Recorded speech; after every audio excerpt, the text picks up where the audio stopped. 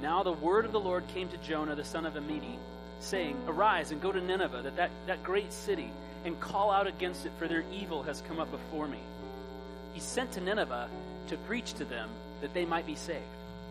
But Jonah rose to flee to Tarshish from the presence of the Lord. He went down to Joppa and found a ship going to Tarshish. So he paid the fare and went down into it to go with them to Tarshish. Here's the critical phrase: away from the presence of the Lord. Away from the presence of the Lord. Let's pray. Lord, may we be challenged and encouraged by your word this morning in ways that we haven't yet been. And for the places where we've heard your word over and over again and chosen not to obey, may we become faithful to it this morning, obeying it in all that we do. May we believe in our hearts that there are people across this world that need your love and your grace and your mercy and your salvation just as much as we do. And may we be aware that we all have our own Nineveh, a place to which we are called to risk our life, to give all for your sake. Jesus, for those in need of a second or third or fourth or fifth or 27th chance this morning, people like me, may we hear your voice of grace and love inviting us to put all of our trust in you, and that your promise still stands. In the strong name of Jesus Christ, we pray this prayer. And everybody said, amen. Amen. You can be seated.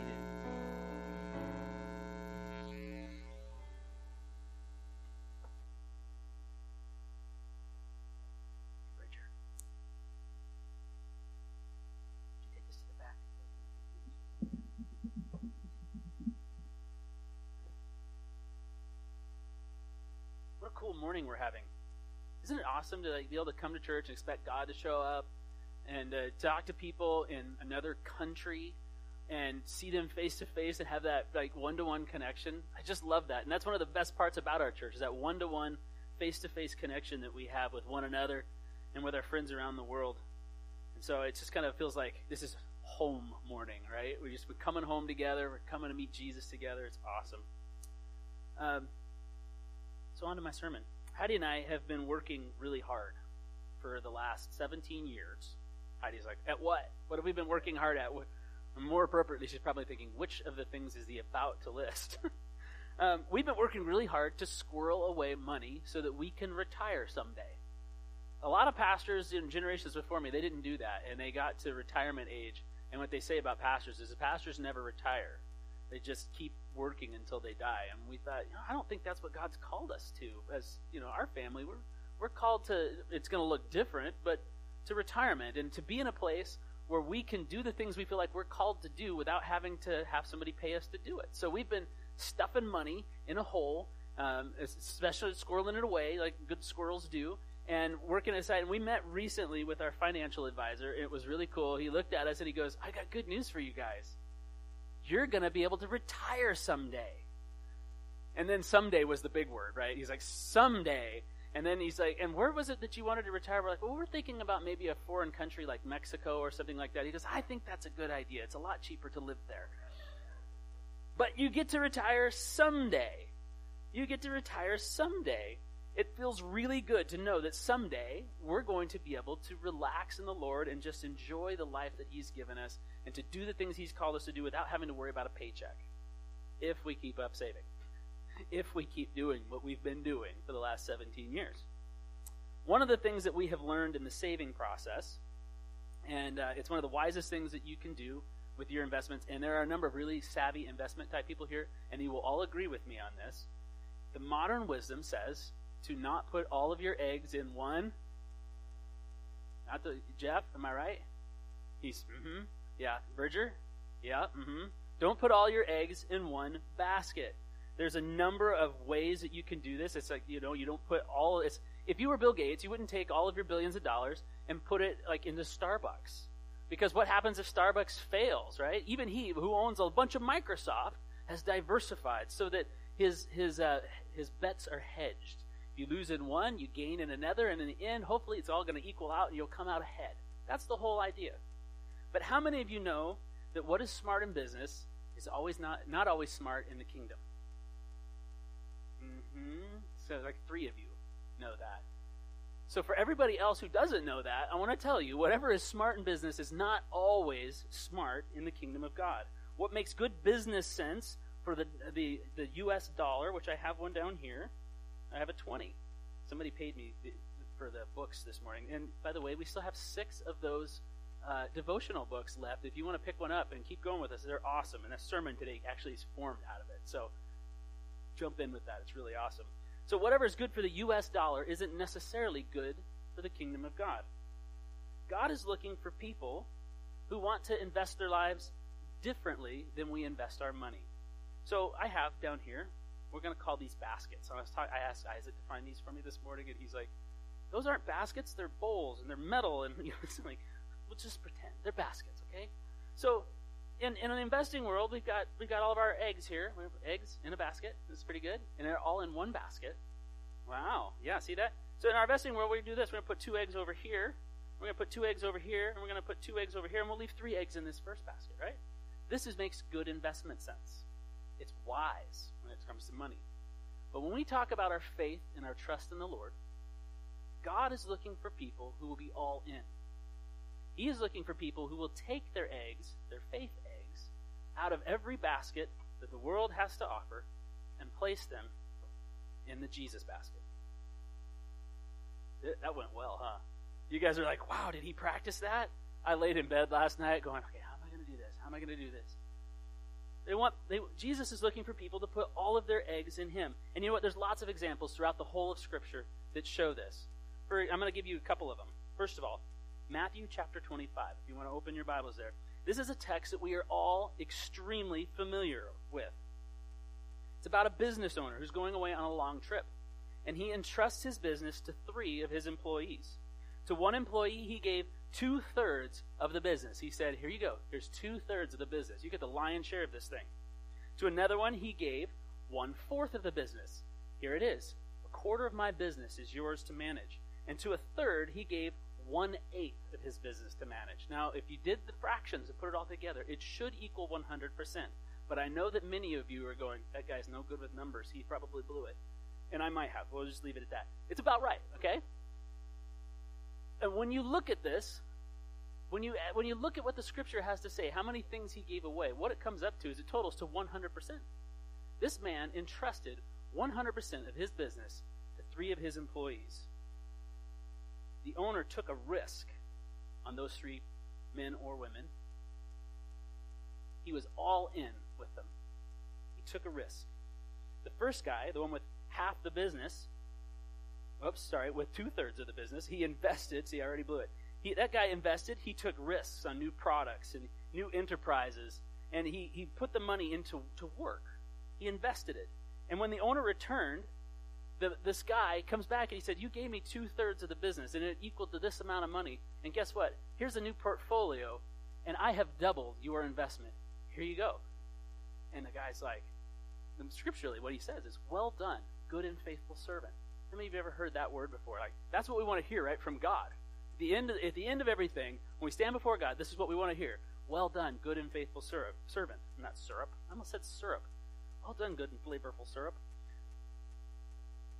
So that first guy, he doubles the investment. The second guy, he gets 1/4 of the business. He goes out. He invests in new businesses and new products. He invests in green, renewable energy. And he doubles the amount of money he had. And he comes to the owner and he says, hey, I'm glad you had a great trip. Here's the 1/4 of the business you gave me. And look, here's the things I invested in. And guess what happened? I doubled your investment. And he's like, this is the best day ever. First guy doubles my business. Second guy doubles my business. Well done, good and faithful servant. I keep saying syrup.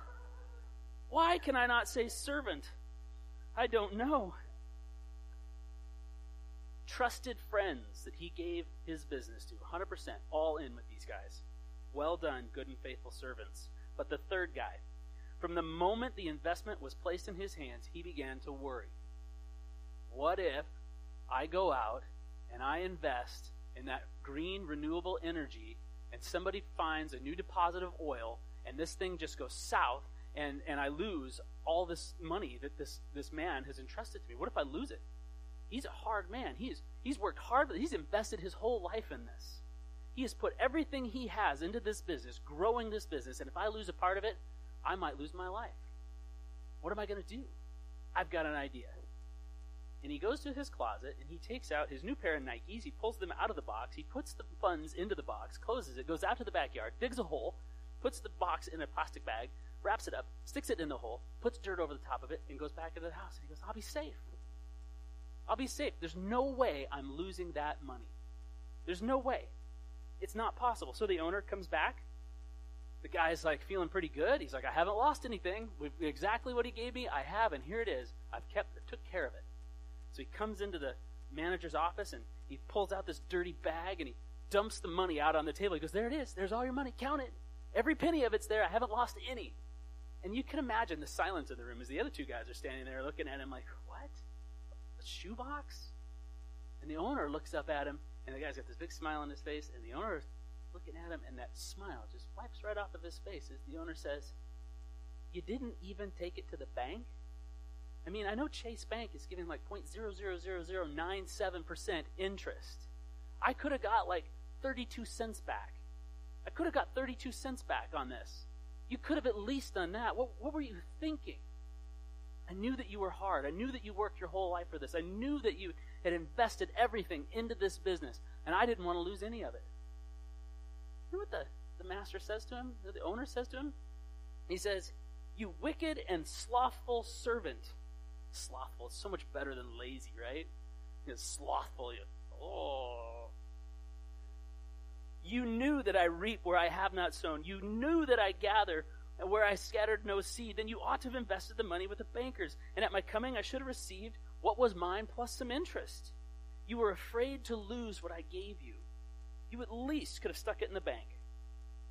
You slothful employee, cast the worthless servant into the outer darkness, in that place where there is weeping and gnashing of teeth. The owner's response to these three employees is really fascinating to me. To the first two, he says exactly the same thing. Well done, my good and faithful servant. To the third, he says, you slothful, lazy servant. Great job, my friends. It paid off. I'm so pleased. You took risks. You invested what I gave you. You used it. You didn't just stick it in a hole. And it paid off. Don't be nervous. Enjoy the party with me. We're celebrating. But the other guy is cast out. As I've said, it's a very familiar story, the parable of the talents found in Matthew 25. I've preached the principles of this sermon, this passage probably 100 times. I was going to say 1,000 times, but that would make me really old. So more like 100 times. But something struck me this week that hadn't before. What if any one of these employees had invested and lost? I mean, what if, right? What if they took some crazy scheme to double or triple the investment that the master had put in them, and then they lost it? What would have happened? How do you think the master would have responded to them? Jesus didn't say. And, when I get to heaven, he and I are going to have a conversation, and I'll be like, dude, why didn't you go there? And he'll probably have a really great answer, and I'll go away in shame, and that'll be okay. But, right? Oh, no shame, I'll be in heaven. You're right. Good call. Good catch. That's why I have my wife. She's like, yeah. I don't think that the owner would have been particularly upset, honestly. I don't. Why? For starters, the owner understands risk-taking. He's got this whole business that he's put his whole life into, and he takes 3 guys or gals, and he gives them all of it. Here it is. I'm going away. I'm not going to be here. I'm taking a risk. Here it is. You guys get some, you get some, and you get some. 100% of what he had, he gave away and risked every penny of it. He takes risk investing in those 3 employees. And it seems to me that the owner, in the end, isn't applauding the increase so much as he is applauding the risk. He is applauding the fact that they took and risked the money, and they invested it, and it grew. If it was all about the money, he wouldn't have just dumped the 3rd employee. It was all about, I got my money back. I'm happy with this. Thank you very much for bringing the money back. If he was not concerned, or if he was concerned about money, he probably would have just said, "Oh, thank you." But he isn't. He's more concerned with the fact that they took a risk. It's not about how much each employee is given or how much is returned. It's about how they handled what was given to them. God isn't as tied up in the results as we are. You know that? We think, my life has got to look like this. I've got to get these things done. for me to be a successful pastor, it needs to look like this. To have a successful church, it needs to look like this. We're tied up in these results. We're thinking about these things. And in the midst of it, God's just going, look, I'm looking for people who are faithful. I'm looking for people who are willing to take risks with what I give them, to step out and to follow me, and let me be worried about the results. You just worry about taking the risks. You worry about stepping into what I have for you. This passage is really about using everything that God has given you to do whatever God has given you to do. To take your eggs and put them into one basket and make a go of it with Jesus. That's what this passage is all about. Another question that came to mind as I read this text is about the third employee. Why was he so concerned about losing? It says he was concerned about it because of the nature of his owner. And if that owner is so hard and so mean and so angry seeming, then why did the other two bother to take a risk? I mean, why did any of them risk anything? If the third guy's perception of the owner is correct, I think that his perception of that owner was mixed up. I think he saw God as angry and wrathful and just waiting for him to fail. But the other two servants understood something about God. God is loving. God is kind. God is patient. God is caring. And God has given generously, not so that we can hide it, but so that we can use it to risk it all for his kingdom. And in the end, I think that those first two servants, understanding that about God, understanding that about their owner, they realized that this risk that was given to them, this blessing that was placed in their hands, wasn't about them at all. It was about the business. They were more concerned about the influence and the growth of the business than they were worried about their own skin, about their own finances, about their own income. They were more worried that the kingdom would grow and flourish and prosper than they were about their own security and their own future. They didn't think about it. They just invested. Often I think we're more concerned with our prosperity, our comfort, our security, than we are with the expansion of the kingdom. And that's why God has blessed us. That's why God has blessed you. That's why God has given you all that he has given you. Don't bury it. The first servant, he buried the investment. He was more interested in saving his own skin than his master's business. But the first two servants are praised for being faithful. Faithful. Putting all of their faith into Jesus' basket. Every bit of it. If they had eggs, they took them out of every basket they had and they put them all in the one. But the third one, he is chastised. He's not called faithful. He's chastised for being slothful or faithless. He put some eggs in his self-trust basket. He put some eggs in the hedge my bets basket. And in the end, the boss got back what he gave him. He didn't lose anything, but he did lose his life. Another story that illustrates this is the story of Haz and Hez. It's an Old Testament couple, but they're not a couple. It's actually father-son, Ahaz and Hezekiah. And I want to show you this one because what is said of Hezekiah in the end, it's another way of saying good, well done, good and faithful servant. Their story is found in 2 Chronicles, but I want to tell you the end of the story before I tell you the beginning. Hezekiah was a king of Israel just before Israel was sent into exile. They were eventually foisted from the land and let out with hooks in their cheeks, and all kinds of horrible things happened. But during Hezekiah's reign, the kingdom prospered and they were safe. He is one of very few people in the Bible that get a two-verse legacy statement. This is what became of his life. Let me read this to you. I read this week, and I'm like, if this could be me, I would be very thrilled. Hezekiah did what was good and right and faithful before the Lord his God. And every work that he undertook in the service of the house of God and in accordance with the law and the commandments, seeking his God, he did with all of his heart, and he prospered. Everything that he did with all of his heart. He did what was good and faithful before God. And everything that he undertook while he was serving God, he did with his whole heart. Not just part of him, all of himself. He put everything in. And in the end, because of that, he prospered. He was all in with God. he had only one basket, and all of his eggs were in it. Wow. How many of you would love to have that said of you? Man. Talk about well done, good and faithful servant. But the only way that we can have such a striking example is to have such a super striking example of the opposite. His dad, Ahaz. What was said of him was that in the time of his distress, he became yet more faithless to God. He was the king of Israel, and they were being attacked by the Assyrians. And they were completely trounced by these men.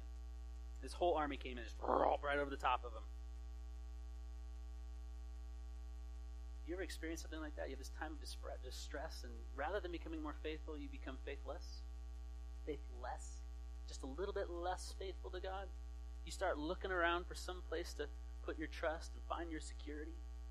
That's what Ahaz did. He took his eggs out of the God basket, and he started putting them into these other baskets. Other gods. A few of them over here, a few of them over there. Most of them over here, maybe left one in the God basket. And you know why he did it? It says this, for he sacrificed to the gods of Damascus that had defeated him. The Syrians came in, they destroyed them, and he said, whoa, why did they have so much power? Why did they have so much strength? Because the gods of the kings of Syria helped them, I will sacrifice to them that they may be help me also. If you can't beat them, join them. Exactly. It worked for them, so maybe it'll work for me. But here's what the Bible says about this action. But they were the ruin of him and all of Israel. Not just himself, but all of his people that he led. Everybody in his family, everybody that was around him. In every city of Judah, he made high places to make offerings to other gods. And this is the worst part of it. Provoking the anger of the Lord. Okay. Let's think about this for a minute. How many of you want to hear, well done, good and faithful servant? How many of you want to be on the end of the other phrase? She provoked the anger of the Lord. Right? Imagine that on a t-shirt walking around campus, right? I provoked the anger of the Lord. Do not want that label placed on me. God was provoked to anger, and that's not good. Why? Well, there's obvious reasons. But he was provoked to anger because Ahaz had taken his faith and spread it around. He became faithless toward God. He put his eggs in all these other baskets. So the question that this story brings up for me, as I look at my life, I say, what do I want my legacy to be? What kind of t-shirt do I want to be wearing in my last days? What kind of notes or epitaphs do I want people to write about me in my last days? Heidi is reading this book called 24/6. I'm looking forward to reading it myself, but we were walking yesterday and she told me this story out of it. And it's about, the guy that writes it, he's a medical doctor, his name is Matthew Sleeth, and he goes around and he actually preaches and teaches at churches all across the world on the idea of Sabbath and the benefits of Sabbath, and from a Christian perspective. And he's got this daughter named Emma. I was surprised, and he was like, wow, this could be us.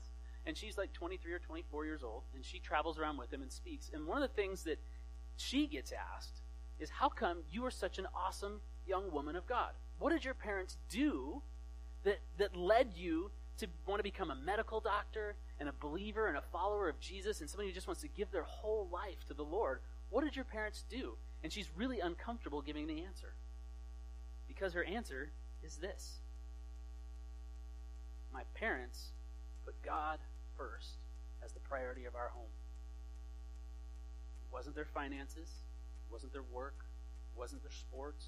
It wasn't their clubs or meetings or my clubs or meetings or my school or any of these other things. They put God and God alone first. They put all of their faith eggs in the God basket. And when I look at them, that's who I want to be. That's who I want to be. And parenting's tough. You know, if you're a single person, someday you hope to have children, I tell you, it's hard. And if you just have friends in your life that maybe you hope to influence like a parent influences a child so that you can influence them toward Jesus, it's hard, but there is one secret to being successful at it. And that's putting God first with everything that you have. To say with every action, with every word, with every dollar you spend, God is God first. I do not put my trust in other gods, my success in other gods, my faith in other gods. I put it all in Jesus. One basket, I'm all in.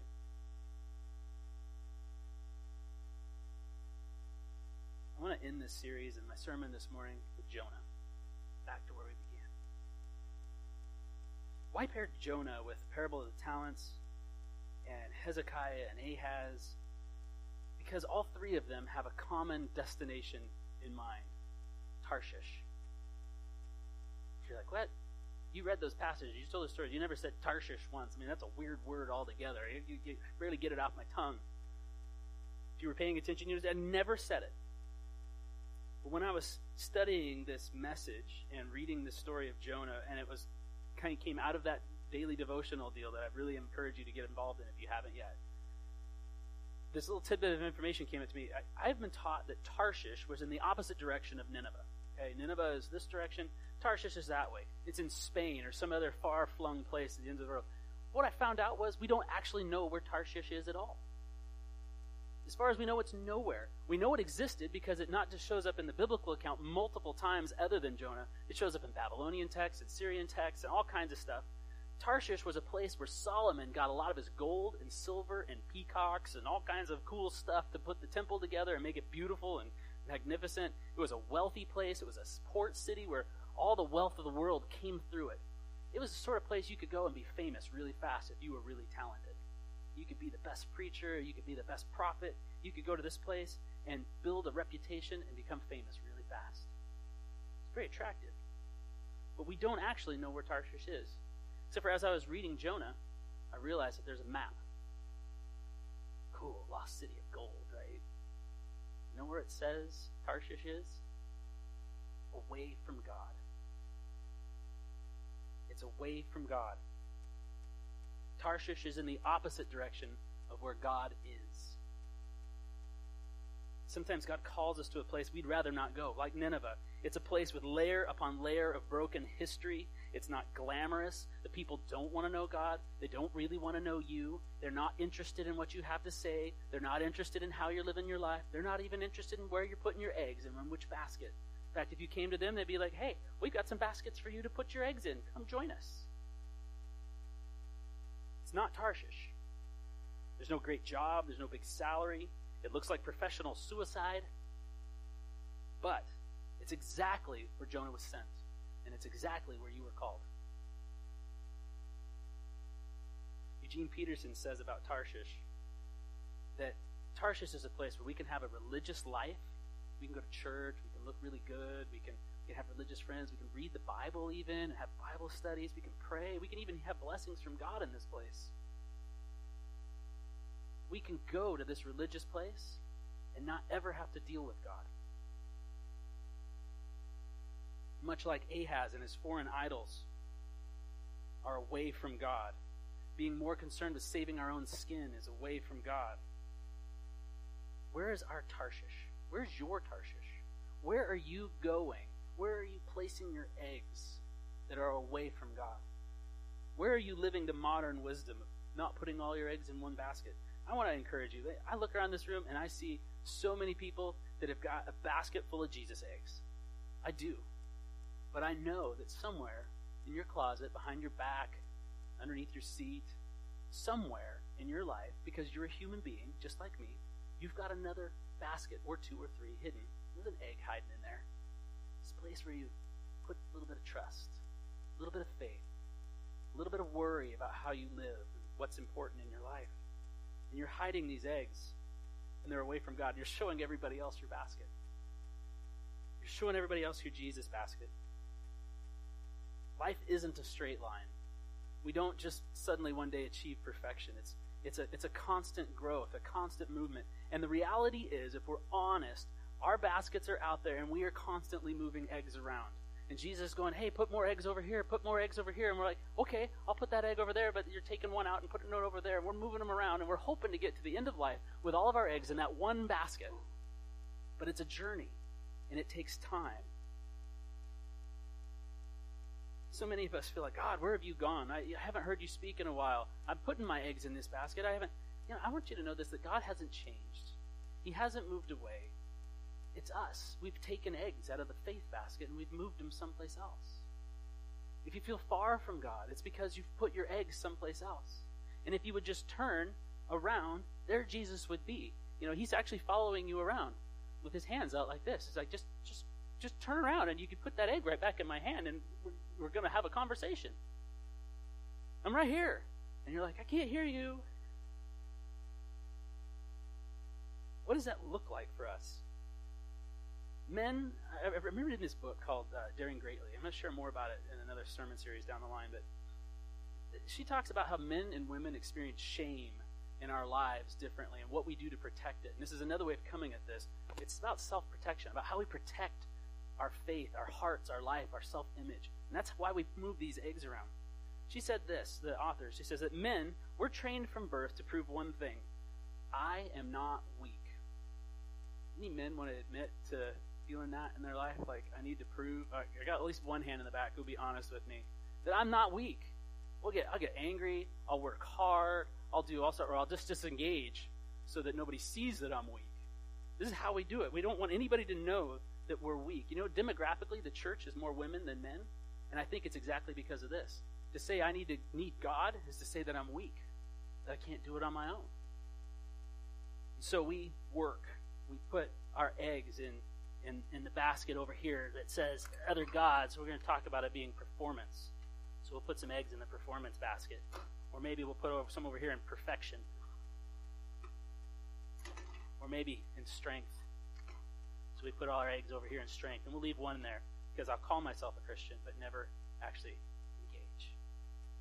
Women on the other side, the message that they're taught from birth is that you must be perfect. You got to look perfect. You got to have the right body type, the right clothing, the right jobs. Keep your house clean. Keep it all perfect. You got to. You know what? I think this is why women come to church, because we have the Proverbs 31 woman. I've got an easy list that I can just measure up to this, and we'll be good, right? It's clear how to be perfect at church. So women come and they work, and they put all their eggs in the performance basket, in the perfection basket. I don't know every story here. I know my story. And I know my story is this story, where I am moving my eggs from basket to basket, diversifying, trying to prove that I'm not weak. Your story may be trying to prove that you're perfect, or that you can be perfect, or trying to achieve perfection. I know what the disengaged basket looks like for me. I know I've got a lot of eggs in the Jesus basket, but there are still eggs that seem to be magnetically held in other places. There are plenty of options for all of us to invest our lives in. Working harder, being more spiritual, finding that religious place where we don't have to deal with God. But God is calling us to be faithful, to live wholeheartedly toward Him and toward what He's called us to. And the only way we can do this is by intentionally purposing our lives to walk to Nineveh and not to Tarshish. And we do that through spiritual disciplines. Let me give you a couple of quick examples before we close this out. For you, if you have the performance basket going on, and you're saying, I'm working hard, people aren't going to prove that I'm weak, or that I'm not perfect. I'm working hard. That performance basket is going constantly. You know what a spiritual discipline counters that? You take your eggs out of the performance basket by taking a day off with Jesus. It's called the Sabbath. Say, I don't have to work today because Jesus worked for me. And I am putting my eggs in the Jesus basket, and I'm going to do it every week. 1 day out of 7, Sabbath. Maybe you're in that perfection basket. You're looking to prove to everybody that you're never weak, you're never messed up. You know what you can do? Find a spiritual friend. Somebody to be real with. That's a discipline. Say, this is how I blew it this week. This is what my struggles look like. This is me. This is the real me, the authentic me, underneath the skin. I'm putting my eggs in the Jesus basket. Will you put your eggs in the Jesus basket with me? Or what about the I can do it myself, the strength basket? We've been talking about missions all month. You know what the greatest spiritual discipline is that proves that you can't do it all yourself? It's going where God has called you to go. It's going on mission, going somewhere, sharing the love of Jesus, the heart of Christ, living wholeheartedly for him. Putting your eggs in the Jesus basket, like Will and Brianna have put their eggs in the Jesus basket and gone to Benin. Not all of us are called to be missionaries, but we're all called around the world. But we're all called to be missionaries right here. I want to say this to you. You are never further from God than when you are close to him, but say no. And as we've gone through this month, I've just felt this growing sense in my heart that God is calling some of us actually to go to the ends of the earth somewhere. And we're saying, well, maybe not. I would be remiss not to give you the opportunity to say, I think God maybe is calling me, but I don't know when and I don't know where. We want a relationship with God that impacts the world, but we want to dictate the terms and the location of that relationship. I will serve the Lord in this one place and in this one way. God is going, but wait a minute, that's Tarshish. That's away from me. Where I want you is over here. That doesn't look good. That's not safe. Let me put the money in a box, Jesus. Just let me put the money in a box. Everything else is outside of my comfort zone.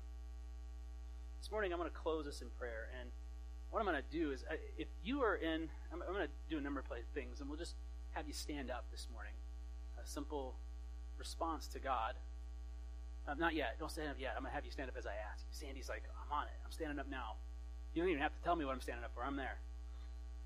She's like, because that puts me first in line. We're about 10 minutes over, and because we went long. So we want to eat, and I want to be done. These egg things, this is unconscious for most of us.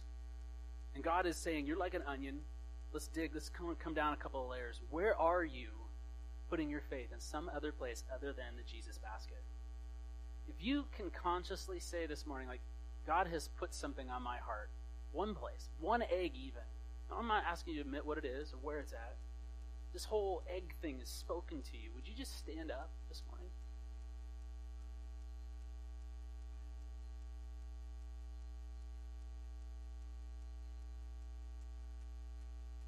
Awesome.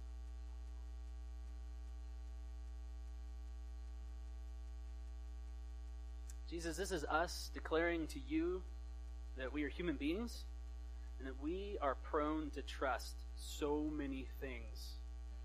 We are just trained from birth to diversify our trust and our faith in you. And God, whatever each of us has, this basket that's hidden, the basket that's out in front of us, perfection, performance, strength, whatever it happens to be, God, we want to take that egg and place it in your hands this morning. And God, I'm saying this knowing that I'm going to ask for it back tomorrow probably. I'm going to ask for it back. God, I pray that you would give me and each one of us faith to trust what you say, that your love is good, that your love is great, that your promise still stands, and if we trust you and stand upon that word, that you will lead us and guide us in the places that we need to go. Jesus, I pray a blessing over these people and over myself as we repent and turn back from our ways. Heal us, Lord. Help us to trust you more and more. In Jesus' name, amen. Would you just be seated for 1 second, because I want to do one more thing. And this may be the hardest thing of all, and nobody may stand up, and I may look foolish for even asking. But I need to ask, is there anybody here who in the past 4 weeks or past year or 2 years has felt that someday, not next week, not next month, not even next year maybe, that you may be called to go to some other place in this world as a missionary? Is there anybody here that would stand and say that? Okay, I'm actually standing. Yeah, now you're standing if that's you. Is there anybody here that would, anybody else? I'm so excited that other people did stand up. Awesome. Can we just extend our hands toward these folks and pray for them? Jesus, we thank you that you are still calling us to go to the ends of the earth. We know that your love is so great for this world that it doesn't just stay here in Pullman or here in the United States. I pray that your heart would beat in these men and women, that your spirit would speak to them and guide them and direct them, that their eyes would be opened, that they would hear clearly, this is the way in which it should walk, go in it, that they would follow you, and when the time is clear and when the time is right, that they would have the faith to step out and trust you, Jesus, give us as a church the strength and the grace to train up, to raise up, to support, to encourage people who are risking it all for the sake of the kingdom of God. We thank you that you have made this church a place of people who are patently following you, that are genuinely serving you, seeking you, giving you our finances, giving you our time. God, it doesn't matter how big or how small we may seem, the impact of this place is great for the kingdom of God because we are investing what you've given us. And so, God, I place these people in your hands as a resource for your kingdom to be used for whatever you call them to. And Jesus, we pray blessing over this food. Would you guide it to our stomachs in the proper ways? May it bless us and nourish us, and may we think of the nations that you love as we eat. In Jesus' name, everybody said, amen. Amen. Go and eat in the name of the Lord. I saw people, kids are running. Be polite.